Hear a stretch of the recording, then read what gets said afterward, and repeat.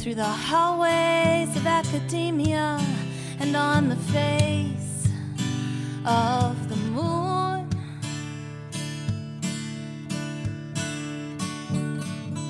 The footprints of conquest haven't left us any room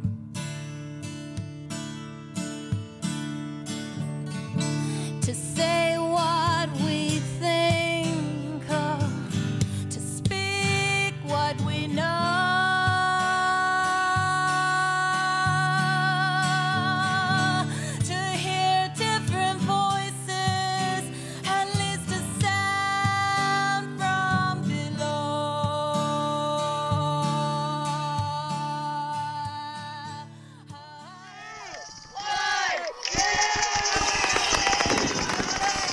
Greetings and Happy New Year from the Feminist News Team at Women's Liberation Radio News. Welcome to our first program of this new year, the 33rd edition podcast of Women's Liberation Radio News for this Friday, January 4th, 2019. This is Robin Long, WLRN's Rookie Collective member. I'm an out and proud butch lesbian living the dream in the EU, and I'm just delighted to join this collective. This month, we focus on the silencing of women's voices. We'll hear an excerpt of an interview I did with Megan Murphy, Canadian journalist and founder of Feminist Current. We'll also hear interviews that Julia did with Natasha Chart, a feminist writer and organizer serving on the board of directors for the Women's Liberation Front. Today's podcast closes with commentaries from Julia, Sekhmet, and me. In spite of attempts to silence women, they and we are continuing to provide feminist analysis of current events. While there's been some success in the ongoing attempt to censor these women, they will not be silenced. We at Women's Liberation Radio News also will not be silenced. Women's stories need to be told. Our opinions, our thoughts, and our beliefs are not going to go away, no matter how loudly forces of the patriarchy shout to drown out our voices. The team at WLRN produces a monthly radio broadcast to break the sound barrier women are blocked by under the status quo rule of men. This blocking of women's discourse we see in all factors of society, be they conservative, liberal, mainstream, progressive, or radical. This thread that runs through all of American politics and beyond, except for separatist feminism, is male dominance and entitlement in all spheres. To start off today's edition, here's Damayanti with women's news from around the globe for this Friday, January 4th, 2019.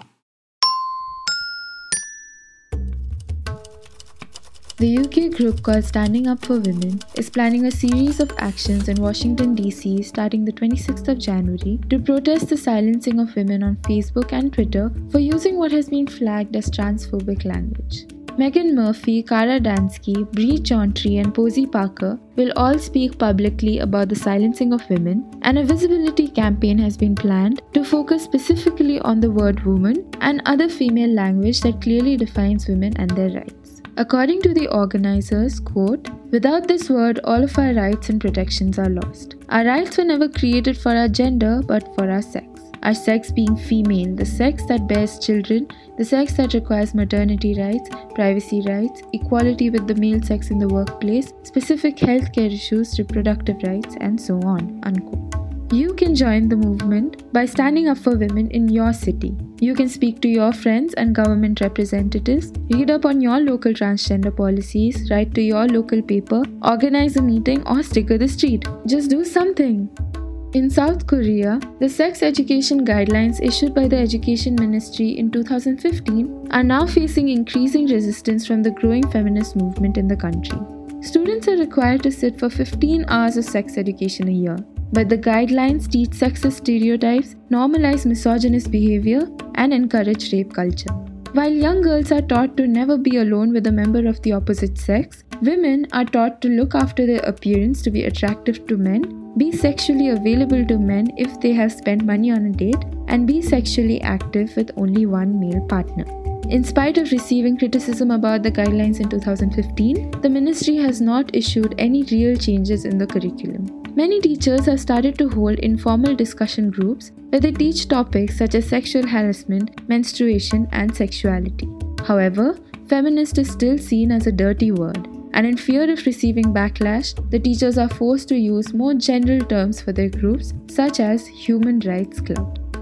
Earlier this year in India, a female student of the 10th standard at a Dehradun school was gang raped by 4 of her classmates, who later admitted to having watched pornographic content right before committing the crime. The number of pornography-related crimes in India has been on the rise. Assaulters will view pornography, rapists will film their crimes, and then rape videos will be circulated on the internet.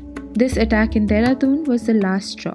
The Uttarakhand High Court issued an order to ban pornography in the country.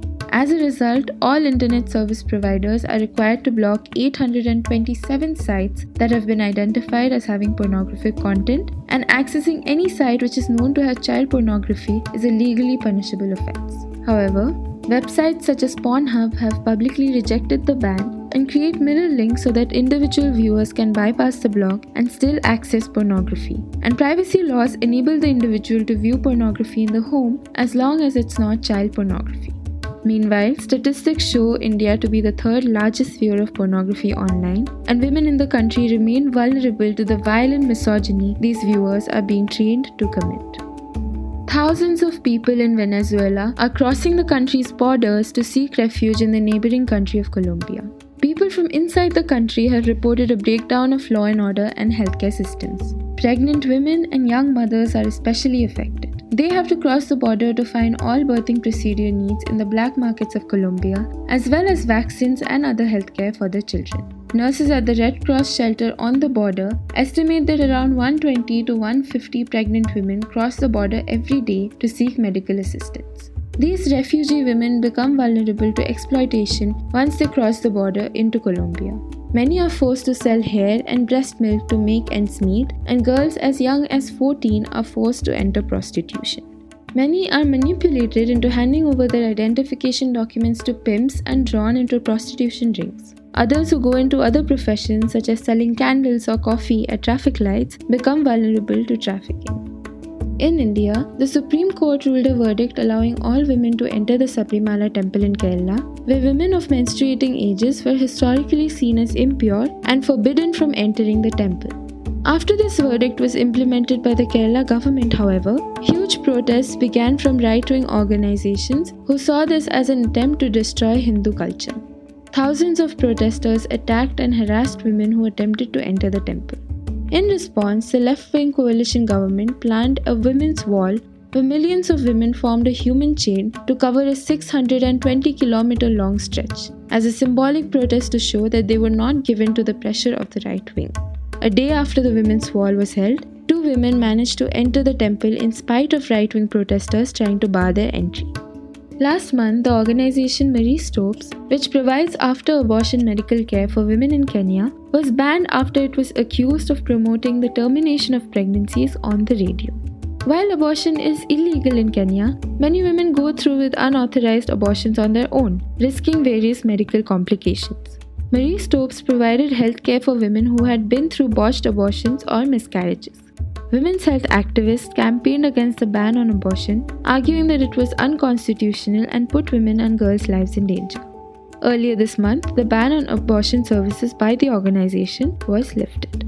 Natalie Connolly, a 28-year-old woman, was murdered by her partner John Broadhurst, who inflicted around 40 serious injuries on her while she was intoxicated. He fractured her eye socket, causing severe internal trauma. He then sprayed bleach on her face and called the paramedics, saying on the phone that she was, quote, dead as a donut, unquote. In court, her death was portrayed as an unfortunate accident due to consensual sex. Broadhurst's lawyer blamed Connolly for her own death, arguing that she had a history of enjoying rough sex. The severe violence Broadhurst inflicted on his partner was framed as negligence, and he was sentenced to merely 3 years and 8 months. He was charged with manslaughter instead of murder by the Birmingham Crown Court. This verdict brings to light the increasing normalization of sexual violence as consensual kicks and the effects it has on women's safety and autonomy. The Brighton and Hove City Council issued guidelines to school teachers to teach students that all genders can have periods. Menstruation products will be available in non-bathrooms in the school, and teachers have been instructed to be respectful to students questioning their gender, adding that not addressing students by their preferred pronoun constitutes harassment. This is at a time when Britain has been said to face period poverty, where lack of access to period products and lack of knowledge about their own bodies has incredibly negative effects on girls' education and well-being. This move is symptomatic of a larger movement to erase women and their bodies from healthcare, education, and public discourse. Rosa Friedman, a professor of law at the University of Reading, spoke at a meeting held by a Women's Place UK to discuss the Gender Recognition Act and its implications on women's rights. Outside the meeting, trans activists gathered to shout slogans and abuse the women who had gathered there. Friedman had previously been vocal about the legal consequences of the GRA, but now she received abuse from her own students. Her office door was covered in urine, and she was stalked around her university campus by students, many of them men, who shouted threats of rape at her and called her a Nazi. Friedman is Jewish and has also been vocal about being a sexual assault survivor, so she found these threats particularly disturbing. She also reported receiving anonymous calls at 3:30 a.m. When she answered them, voices on the other side laughed and called her a TERF who should be raped and killed. The murder of 2 girls in Israel last month brought the number of women and girls murdered in the country to 24 in 2018. In response, thousands of Israeli women called for a nationwide strike, protesting against domestic violence and demanding more action and state funding to deal with the problem. Women refused to go to work and held demonstrations on roads in many cities in the country, blocking traffic. The protesters observed a moment of silence to mourn the deaths of the 24 women and smeared the roads with red paint to symbolize the blood of the murdered women. In response, the Prime Minister, Benjamin Netanyahu, announced that he will head the government committee to combat domestic violence, but members of the opposition criticized the government for not funding the existing domestic violence program. Earlier this month, a 28-year-old woman in Uttar Pradesh, India, was set on fire by her molesters, and she is currently battling for life with 45% of her body covered in burns. The assailants tried to molest her on a previous occasion, but she managed to escape. After that, she attempted twice to register a complaint with the police, but they refused to file a complaint. The men set her on fire while she was on her way to the police station for the 3rd time. The incident highlights how police negligence affects women's safety, even years after landmark cases of police negligence had led to the formation of sexual harassment laws in the country. Female students of Punjab University in India carried out a sustained protest for 40 days to demand the abolition of hostel curfews that applied only to women. After the protest, during which almost 700 women stayed outside of the college past the 9 p.m. curfew, the college authorities agreed to extend the curfew by 1 hour. However, the parents of one of the students have filed a public interest litigation against the extension of the curfew, citing an increased risk of sexual harassment. As a result, Kannu Priya, the president of the student council who led the protests, now has to appear in court to defend the extension of the curfew. This is part of a larger wave of movements across the country, where female students in various universities have begun protests against misogynistic rules. Last month, female workers of an H&M factory in Hydramani in Sri Lanka organized a peaceful protest to demand the living wages they are legally entitled to. Along with not being paid living wages, workers reported not being given job security or protection from occupational hazards and being vulnerable to gender-based violence. This was part of a wave of protests which took place in countries such as Italy, Bulgaria, Croatia, the UK, and the USA as part of the Global Week of Action Against Poverty Wages at H&M, as 2018 was earlier declared by the clothing company as being the deadline by which it would have started paying all its workers a minimum living wage. Earlier this year, in a village in Tamil Nadu, India, Rajalakshmi, a 13-year-old Dalit girl, was beheaded by her male neighbor, a member of the dominant caste. The man had been visiting her home and sexually harassing her for some time, but being from a lower caste, the family chose to remain silent and did not challenge him. Enraged at having his advances rejected by a girl from a lower caste, he arrived at their house with a sickle. After abusing the family, he beheaded the girl and carried her severed head with him to his own home where he attempted to discard it. Later, his wife alleged that he was mentally ill, but it was found that he was in a perfectly sound mental state when he committed the crime. The incident was met with silence from civil society members, even as the Me Too movement gains full strength in the country. Extensive media coverage on sexual harassment in journalism does nothing for lower caste women, as their vulnerability to sexual violence is doubled by sex and caste. In December, WLRN's Julia Beck was removed from the Baltimore City LGBTQ Commission. Members of the Law and Policy Committee originally elected Beck to serve as one of two committee co-chairs, but their support quickly evaporated when Eva Pipitone, a biological male, accused her of violence for using male pronouns in reference to a male rapist. Beck was the only lesbian on the Law and Policy Committee. Now, Pipitone has assumed Beck's role as co-chair.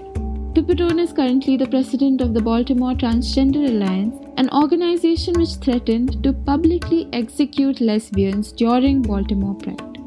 You can read more about the story on Women's Liberation Front and After Ellen.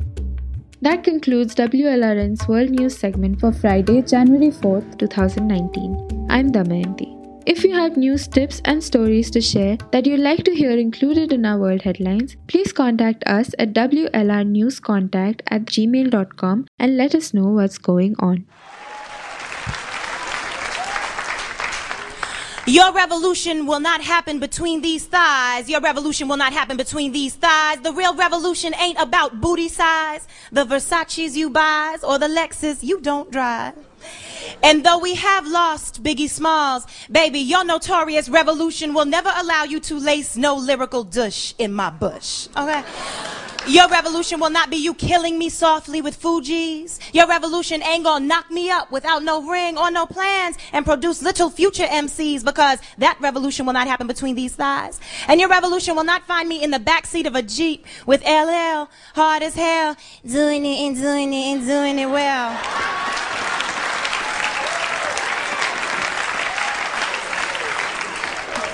Your revolution will not be you smacking it up, flipping it, or rubbing it down. Nor will it take you downtown or humping around, because that revolution will not happen between these thighs. And your revolution will not have me singing, ooh, ain't no nigga like the one I got. Your revolution will not be your ass sending me for no VD shot. And your revolution will not involve me feeling your nature rise or helping you fantasize, because that revolution will not happen between these thighs. And no, my Jamaican brother. Your revolution will not make you feel bombastic and really fantastic and have you groping in the dark for that rubber wrapped in plastic. And you will not be touching your lips to my triple dip of French vanilla butter pecan chocolate deluxe, or having Akinelli's dream, a 6-foot blowjob machine. Okay, you want to subjugate your queen, think I'm gonna put that in my mouth just because you made a few bucks, please. And your revolution will not be you dyeing your hair platinum blonde, sing about what we gonna do all night long, because all you can see is the thong, thong, thong, thong, because that revolution will not happen between these thighs. But your revolution makes me wonder, where could we go if we could all drop the empty pursuit of props and the ego and revolt back to our roots, use a little common sense on a quest to make love de la soul, no pretense. But your revolution will not be you flexing your little sex and status to express what you feel. Your revolution will not happen between these thighs, will not happen between these thighs, will not be you shaking and me eventually faking between these thighs.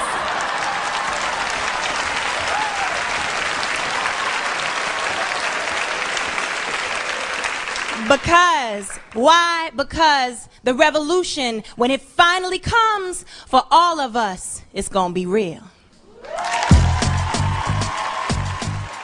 That was Sarah Jones with her spoken word piece, Your Revolution. Next up, we'll hear excerpts of an interview Julia did with Natasha Chart about the blog Gender Identity Watch. Natasha is a feminist writer and organizer working with Women's Liberation Front, or WOLF. As a member of the board of directors, she helps the organization protect the sex-based rights of women and girls. In this interview, she explains how WOLF helped Gender Identity Watch get back online after WordPress removed the site late last year. Hey, Natasha, it's great to have you. I have some questions about the blog called Gender Identity Watch. So it's my understanding that WOLF took over, but I want to know when it was removed by WordPress and why. Sure, Julia. Thanks for having me. Women's Liberation Front ended up taking Gender Identity Watch over. We announced it on October 7th. We had it for a little over a month. And then on November 16th, we got this completely out of the blue notice from WordPress, and it included this line as their explanation of why they were taking it down. They said, "We received a report regarding the publication of private personal information on your blogs, specifically the malicious publication of private details related to gender identity, including former names." So that was their explanation, including a, not so subtle warning that other content providers that we might seek to host our site on might have similar rules. They had just changed that policy. I've heard different things from different people about when exactly they changed that policy. If they changed it the day before or 3 days before based on people's examination of Internet Archive files. But at any rate, the first we heard of it was a notice that the site was down. The site being down, the tools that they offer to retrieve the files to transfer it did not work. Particularly, it didn't grant us access to the media files. Gender Identity Watch is a fairly large collection of information about all kinds of laws, policies, activities, actions, and events that affect women's place in the law as regards gender identity policy and, various actions that people have taken to impact this. And so that included a lot of PDFs, audio files, video files, a lot of just basic images, screenshots, and whatnot. And everything that was on the site was part of the public record. It was not too terribly useful as an archive without those media files. We were concerned about this. The 16th was a Friday, so we were sort of scrambling all weekend to figure out what to do and how we could get those files back. WordPress was not really very responsive. They kept sending us links to basically the same sort of interface they had before, which only gave us text files. So November 20th, we had a law firm send a letter to them formally requesting the media files, which they had said they would. In their initial letter to us, they said that all of the content would be transferred. So we posted about that the next day on our blog on the 21st. And just sort of waited to see what happened and periodically, send them a question about this after we had tried some new thing. I heard that some of the other bloggers, we found this out later. Because at the time we weren't directly in touch with anyone else who had been affected by this. And we were told later that some people got their files back on the 26th. We did not. And so on the 27th, we decided to try to see if we could raise enough money to start a more engaged legal action to, maybe take them to court. So Wolf was considering taking WordPress to court. We were. We didn't know what else we were supposed to do to get these files because they had been non-responsive to us. But then on the 29th, tried one more time to ask them, will you please give us our files? And they did. So we had them, a volunteer who had already been working with us to help us transfer the domain and the text portion of the site set up, was able to slot them back into their appropriate places with a script. She didn't have to go in and put all that back in by hand, thank goodness. They gave us a full compressed download of all the media files. It was so bizarre because this is all public information. Well then, if it all was just public knowledge and public information that was hosted on the blog, why was the removal significant? I guess that speaks to the significance of the removal of the blog. Yeah, and what they said was private details related to gender identity, including former names. So who was that? Do you know? I asked. I wrote them back and I was like, could you specify what posts on this site violate this policy? And I got no response to that question. They couldn't even point to something that had been specifically said or done that was the triggering event. this had to have been more than that.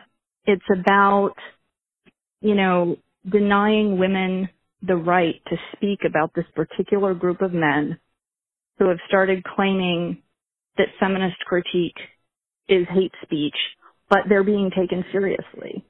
Mm-hmm. Because they're taken seriously because they're men. Well, yeah. I mean, everybody knows a vast number of married women who have former names.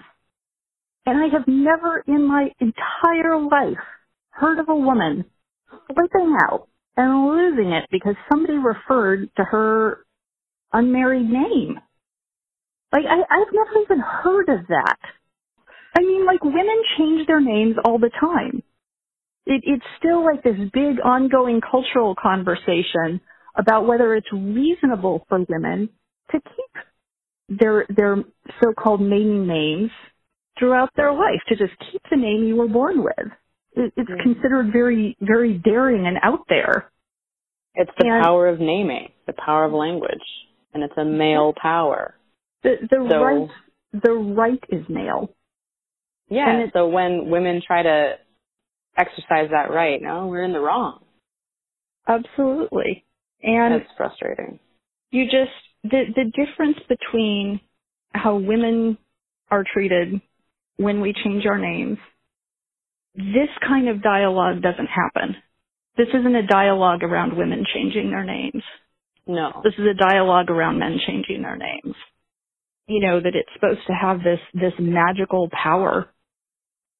Well, there are many nowadays, many headlines say that a woman did something when in fact it's a man who identifies as transgender.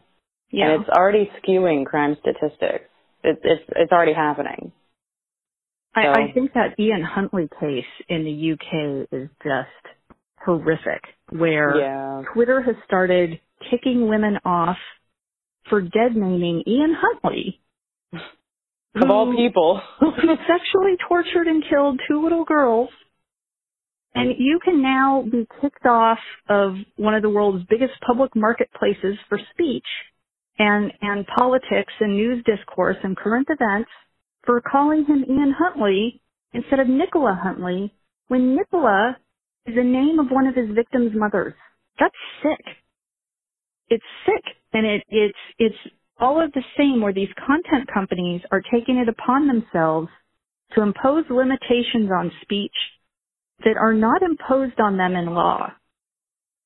I mean, content providers have almost total immunity, as long as they are like sort of a public marketplace for speech.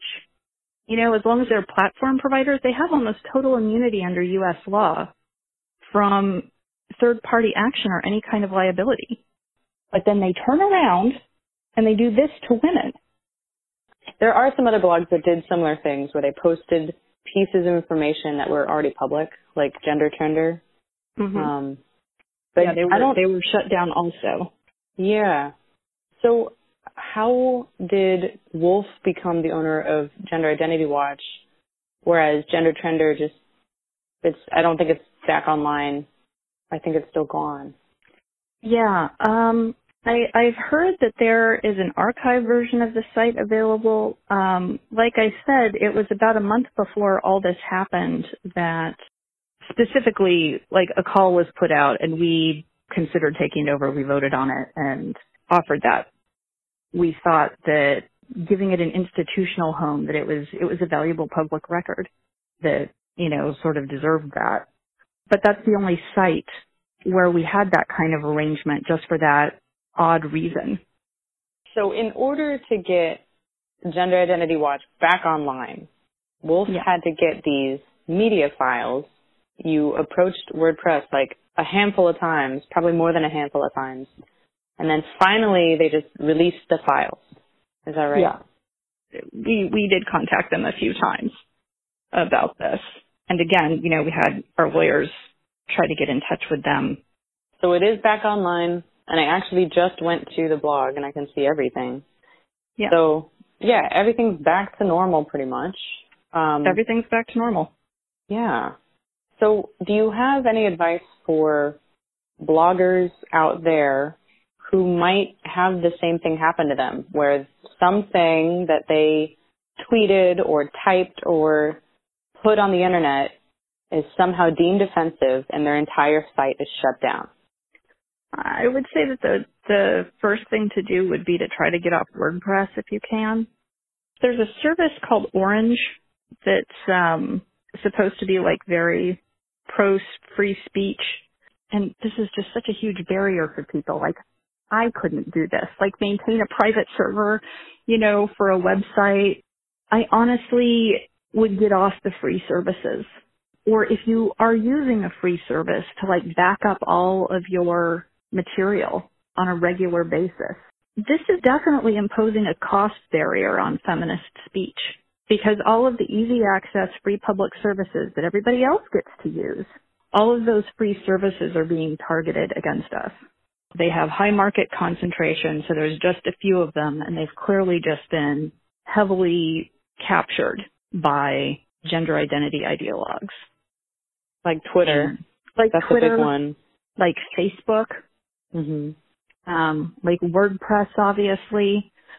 I haven't heard this happening to people on Tumblr, but I bet someone's trying. I mean, that's happening. Well, they did.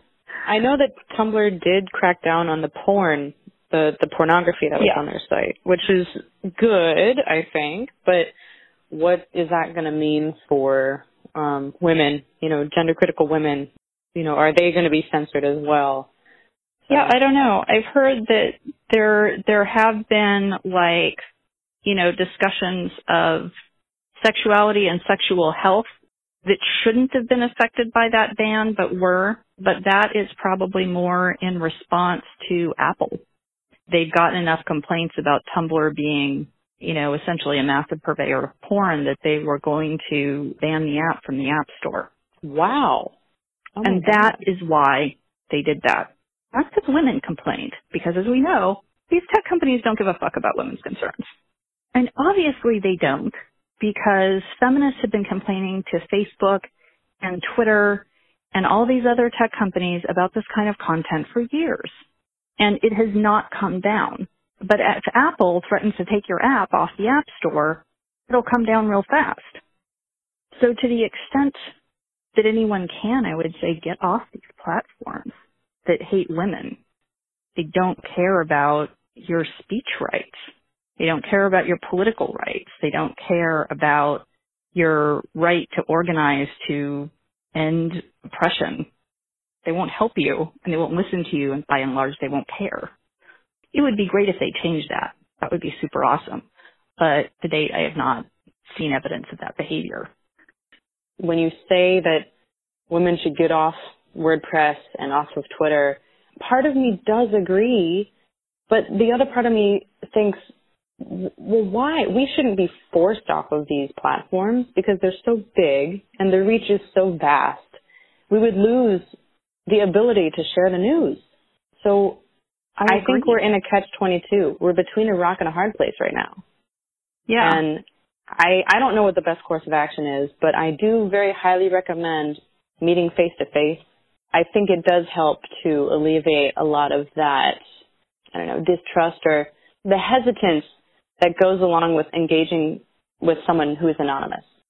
There's things that you would say to people in sort of an impersonal or anonymous online interaction that you would never say to someone in person, even if you kind of didn't like them. You would hold yourself back. It coarsens the public dialogue. And I get your point. And I don't mean just completely withdraw from the public online sphere, but what I mean is don't keep your precious archives there. Show up, but they can kick you off at any time. So make sure that you have backup.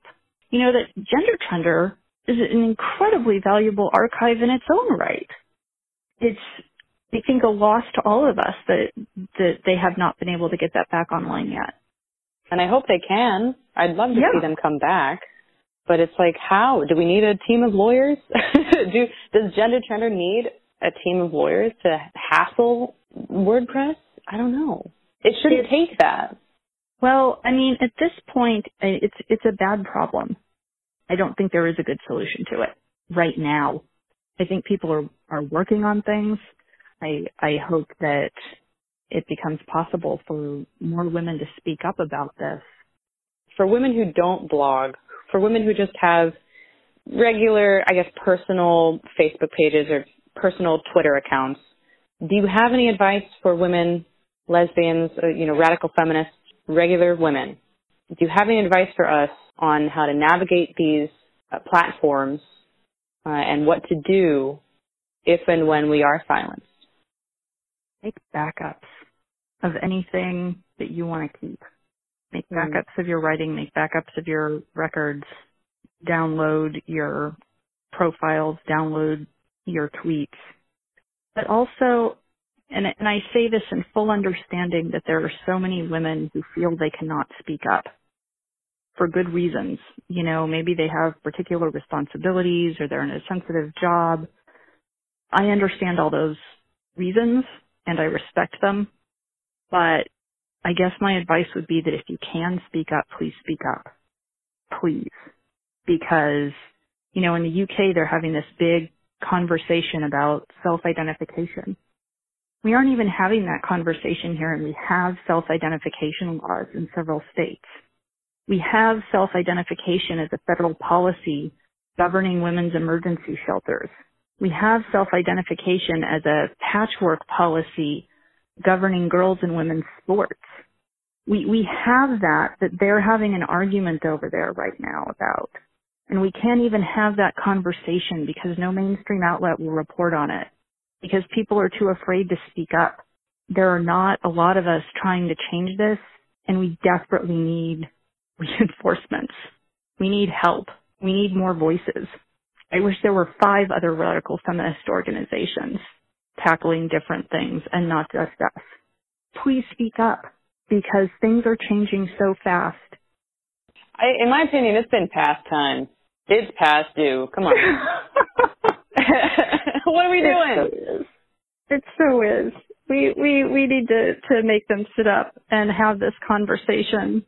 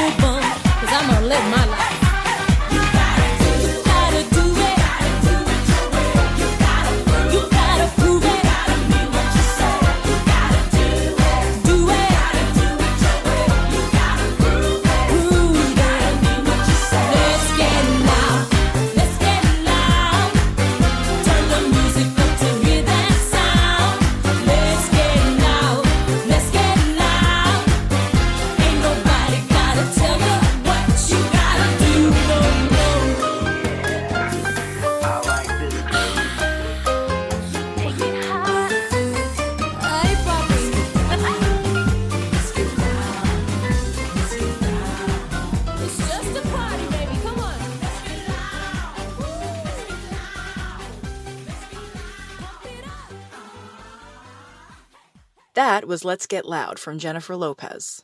WLRN's Robin brings us our next interview segment with feminist writer and speaker Megan Murphy. Murphy is the founder of Feminist Current, a website that provides a unique perspective on male violence against women. She was recently banned from Twitter for using male pronouns in reference to a male person who identifies as something other than a man. You can find Megan Murphy speaking on YouTube and at the Women's Stand Up panel coming up this month in Washington, D.C. This interview is available in full under the podcast tab on WLRN's WordPress site. When did Feminist Current decide to start covering identity politics? Was it really hard to do that?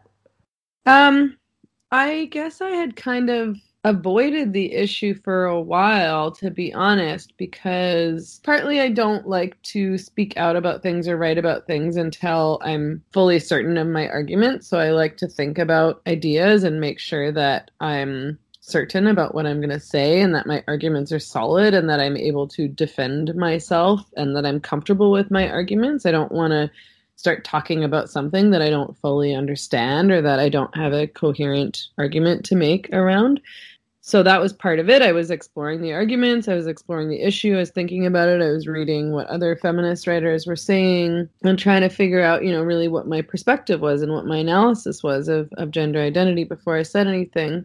But I also guess I sort of saw it a bit as a distraction from feminist work. And in some ways it seemed kind of silly. Like, I think I wanted to, for a little while, take this live and let live approach and say, okay, well, whatever, these people can do this if they feel like it.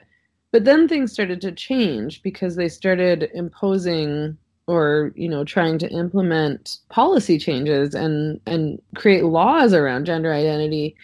And on top of that, all these feminists I saw were getting attacked and smeared and no-platformed. And, that's when I really realized that I had to start speaking out. I had sort of tried tentatively to challenge some arguments that I was seeing around, Laverne Cox and Caitlyn Jenner, and asking, why is it empowering for this person to start adopting feminine stereotypes and to start self-objectifying and self-sexualizing? Like, just because this person is male, it's empowering when they do it, but it's not. It's never been femininity has never been empowering for women. But yeah, when I saw what was happening to women like Julie Bindel and others, Sheila Jeffries, obviously, Julia Long, people like that, I was like, okay, like I have to start saying something. This isn't okay. And then really it was when Bill C-16 came up in Canada, which is Canada's gender identity legislation. I was like, okay, it's now or never, it's going to be too late if we don't start speaking out and fighting back. Mm-hmm. And did you have to deal with the same kind of vehement backlash from the very beginning, or is that something that's built over time? Oh, no, it was immediate. Immediately, as soon as I said anything critical about a trans-identified person or even started asking, tentative questions about gender identity, there was a huge backlash, partly that led to this petition to have me fired from Rabble, where I was working as an editor at the time. And, that was partly also to do with my work around prostitution and my challenges to men who pay for sex. But I was also immediately accused of being transphobic, and, I was hardly saying anything at all. I was even at that point still trying to use their preferred pronouns and those kinds of things. And when I saw that happen, I was like, okay, whatever. Like, I'm not going to dance around this anymore. I'm going to say what I really think. I'm not going to call men she or her. It doesn't matter what I say. It doesn't matter what anyone says. The second that you say anything critical about gender identity ideology or about even a trans-identified person or about the legislation, if you even ask questions, you get attacked and smeared, and your job is threatened and your life is threatened. So there's no point in playing these games and trying to, be polite. We have to tell the truth, and we have to fight back, and we have to stand up for women. And either way, we're going to get attacked. So just go for it. Yeah. Speaking of attacked, you were recently banned from Twitter. Do you want to talk a little bit about that? Sure. So I've been on Twitter since 2011. I've never had any issues until this year.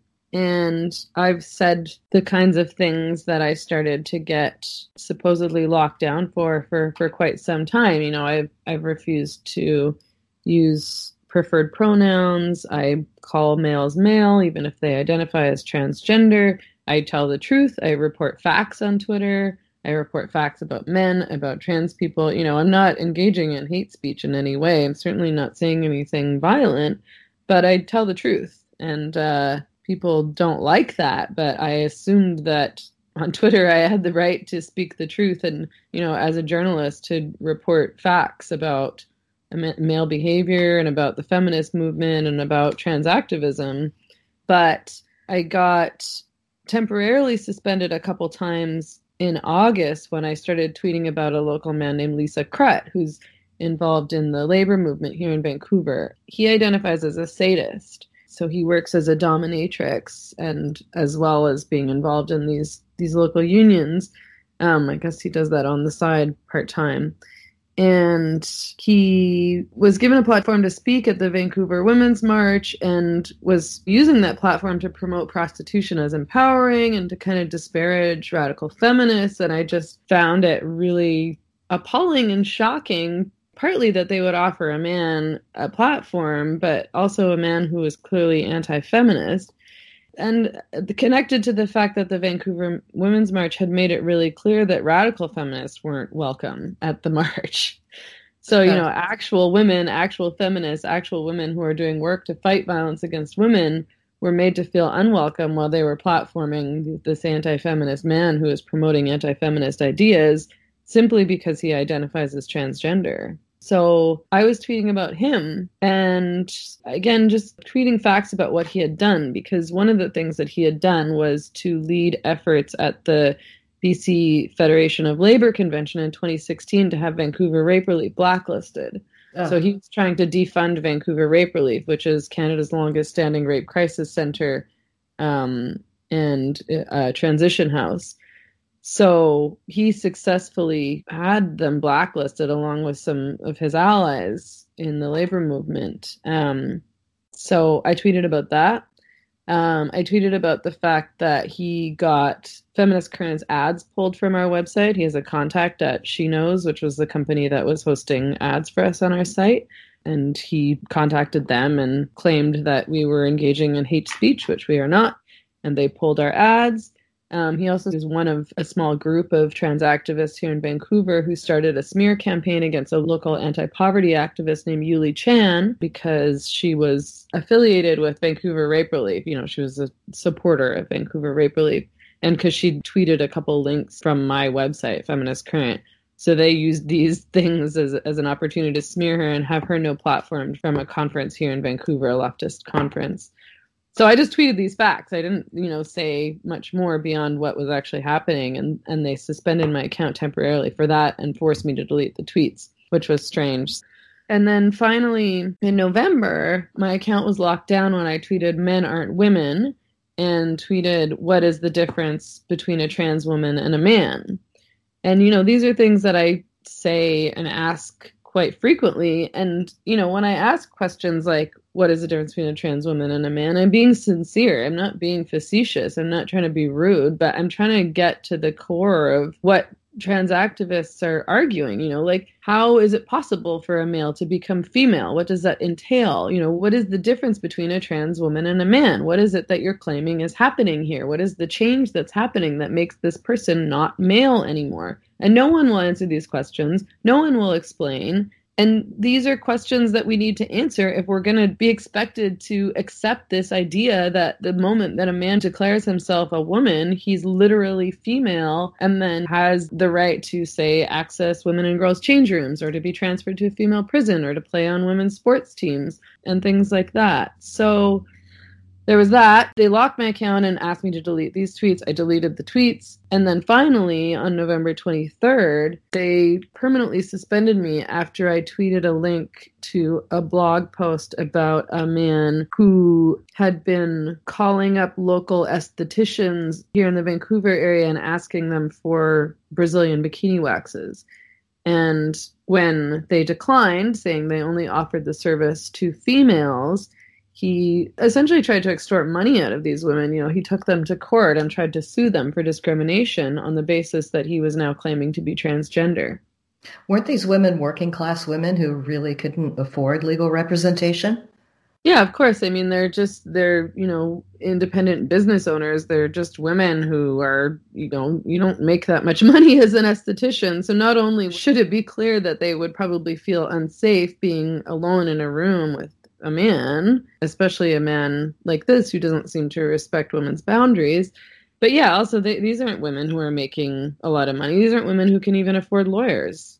It's just appalling that any person would behave like that towards another person in general. But it seems pretty obvious to me that because this person has been engaged in numerous court cases over the years, he has a longstanding pattern and habit of suing local businesses in the same way to try to get money out of them. Now it seems like he sort of leapt on this transgender trend to try to do the same to these women without concern for their lives or livelihood, and obviously not caring if they felt intimidated by his request. So I tweeted a link to a blog post that revealed his identity. So somebody found out, because he had been kept anonymous in the media here in Canada. Although the women he was suing, their names were in the media, but he was only referred to by the initials JY. Mm-hmm. So a blogger discovered his real identity, wrote a blog post about it. I tweeted the blog post and said, is it true that JY is actually the name? And I linked to his Twitter account, which still had his male name on it. He's still going by Jonathan, and had Jessica in brackets.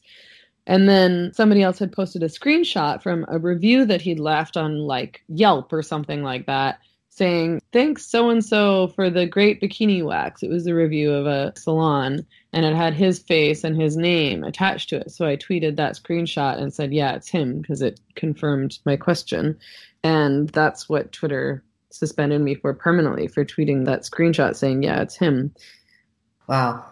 You have an appearance upcoming in Vancouver that has also had a lot of issues. Right. So on January 10th, there's an event that is happening in Vancouver at the Vancouver Public Library to discuss gender identity, ideology, and women's rights. We booked the room. The organizers booked the room. I didn't actually do it myself. The two women who are just independent women who really were politicized around this issue, actually, around trans activism, and wanted to do something and wanted to force this conversation to finally happen in Canada, because it has not been happening. The media won't cover it. Politicians won't acknowledge that there's even a debate. And they booked the room for 6:30 p.m. on January 10th, which is a Thursday. And we hired 7 security guards on our own accord with the money that we fundraised. And just recently, the library contacted us. The library was receiving a lot of pressure to cancel the event from trans activists. And they released a statement saying that they wouldn't be canceling the event, but they also disparaged me in the process and essentially said, we won't be canceling the event, but, Megan is a bad person and we don't like what she's saying, but we have to uphold free speech. And then recently they contacted the organizers and said that they wanted $2,000 more in security fees because they wanted to hire 7 more security guards of their own. So I guess there would be 14 security guards in total to host a talk. The organizers already paid for 7 security guards. Right. So the library said, due to potential danger to patrons and staff due to these protesters, they wanted to hire 7 more security guards, which seems excessive to me. And then told us that we had to hold the event after hours, which on a Thursday night is at 9:30 p.m., which is ridiculous, of course. I mean, obviously there'll be parents coming who have kids and who might have school in the morning, and people have to get up for work in the morning. Essentially, I see it as an attempt on their part to force us to cancel so that they don't have to deal with the harassment that they're getting from trans activists. And if the trans activists are the ones that are creating the threat of violence, why aren't their organizations being billed for this extra security? Well, yeah, I mean, that's the thing, is we aren't the ones posing a risk. We're just trying to have a conversation. Feminists are not violent. We're not the ones threatening people with violence. The people who are threatening violence are trans activists. We've received a number of graphic, violent, misogynist, sexualized threats through Eventbrite, which is where we're selling tickets. So I find it weird that we're the ones who are consistently positioned as somehow hateful or a threat or as violent, despite the fact that we are none of those things, and the only people engaging in misogynist hate speech and violence and threats of violence are trans activists. But also, like the library has not spoken out critically about the behavior of the trans activists. The mayor of Vancouver referred to me and the event as despicable and said nothing about the fact that these people were threatening us and saying really disgusting things and trying to shut down our free speech.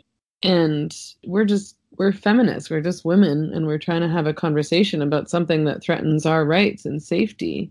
And yet we're being vilified, and these people will say nothing about the behavior of trans activists. Sure. I've never heard of a radfem threatening to rape and murder someone. No, never. But the event is still going on. The organizers were able to raise the money to hire the extra security then? Right, yeah. So we've been able to raise the money to pay for the security. We're going to hold the event anyway. It's going to be at 9:30 p.m.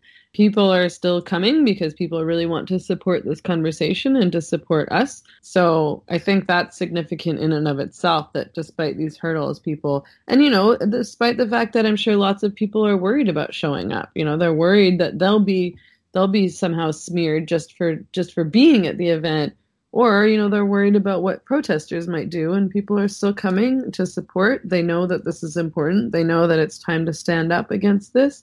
I think that's a strong message to send to the library and to trans activists and to local politicians and the media and the mayor. People care about this that much that they're willing to take a risk to support and show up and have the conversation.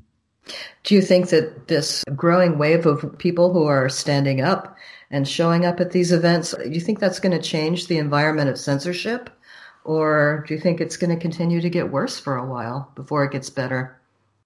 I think that it will help. I think that it will challenge these people's entitlement, like their belief that they can just shut down any conversation they don't want. It'll show people that, no, we're going to have the conversation anyway. We aren't scared. You don't have the right to shut down people's free speech. You don't have the right to shut down feminist speech. I think that if we caved and canceled, or if the library caved and canceled, then the opposite message would have been sent, which is that bullies win. Mm-hmm. But, because we're going on with the event and having it anyway, and people are showing up, it'll send the message that, no, free speech does matter, and we aren't going to cave to, a few vicious bullies. So speak out, speak over, speak under, speak through the noise. Speak loud so I can hear you. I want to know you. I want to hear your real voice. I want to hear your real voice. Your real voice. Your real voice. Your real voice.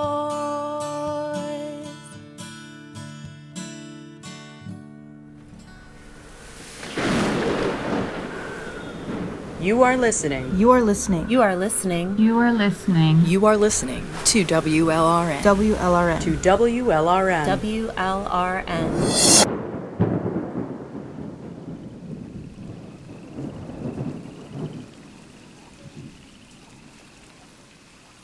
The first step toward female liberation is women telling the truth. That's why men are so quick to punish us when we dare tell it. We're living in a time when feminists have to worry about silencing tactics from self-identified liberal and leftist men and their handmaidens more than we do about the right wing trying to shut us up. Whether we want to tell the truth about porn or prostitution, the gender cult or femininity, heterosexuality or the nuclear family, rape or marriage, racism or capitalism, male violence or the false feminism liberals have pushed into mainstream culture, you can always bet that right around the corner is a gang of conniving, pissed-off, predatory men and their adoring female followers, ready to threaten you on social media or get you banned from the internet or kicked out of physical venues and whatever else. They know that most women will be too afraid or too tired to keep fighting them once that initial silencing takes place.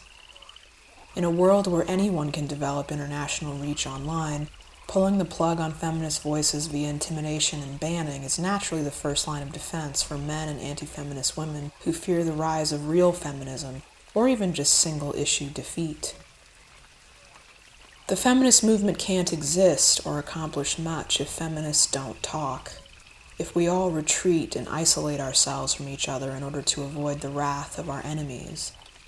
This isn't new, even though it might feel like it is for those of us too young to remember 20th century feminist revolution. The only difference between this round of misogynistic silencing and last century's is the internet, which can often seem like a bottomless cesspool of anonymous men and women willing to say anything to scare feminists behind their Twitter handles and other aliases.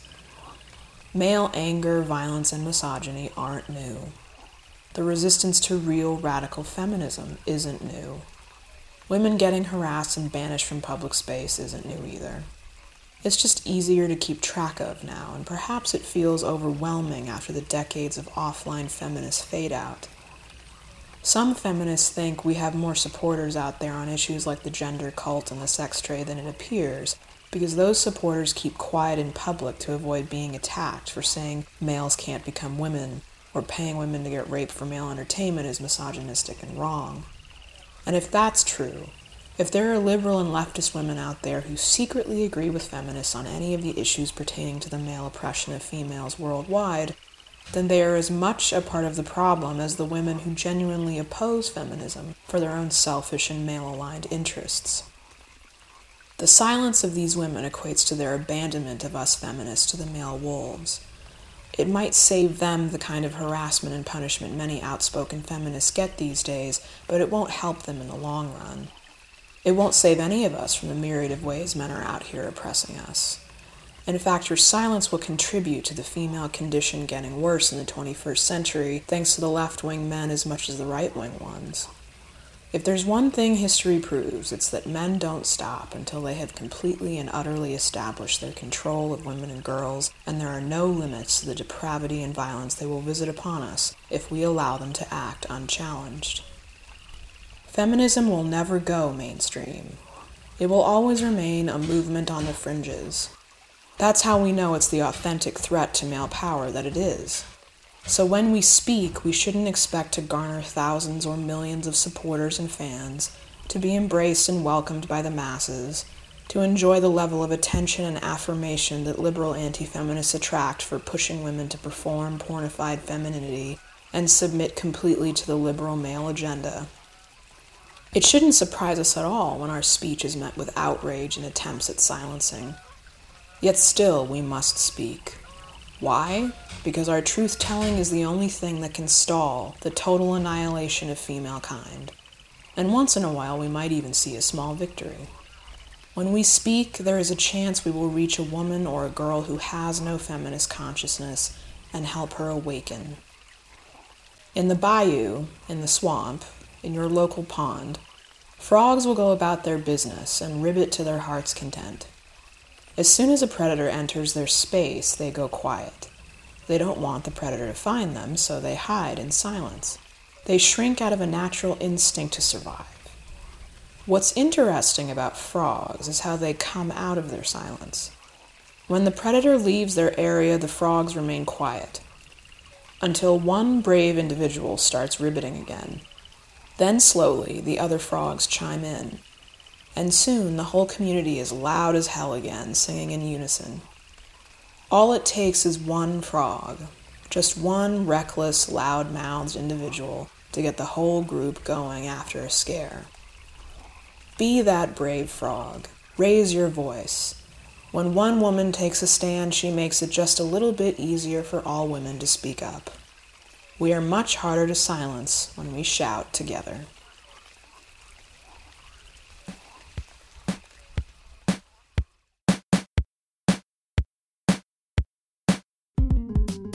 Thanks for listening to WLRN's 33rd edition podcast on the silencing of women's voices. I'm Sekhmet Shiaul. Until next time, stay strong.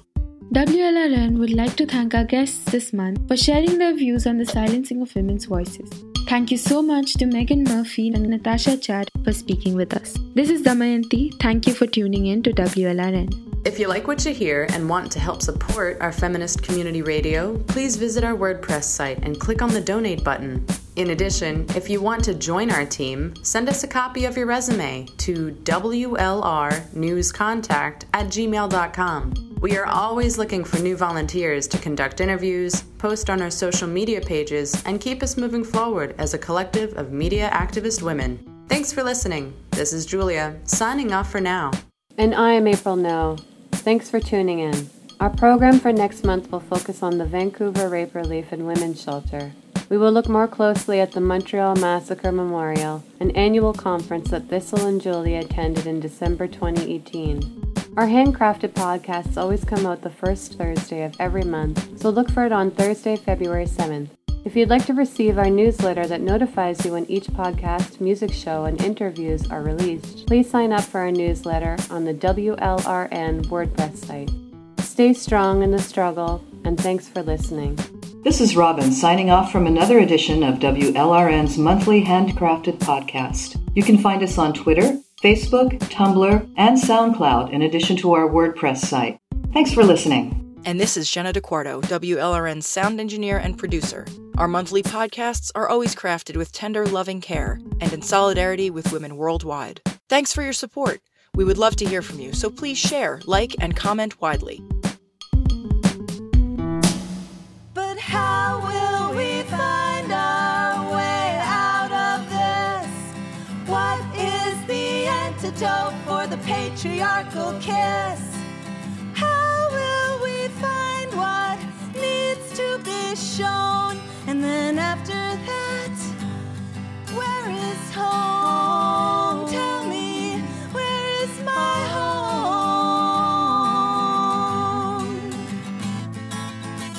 'Cause gender hurts.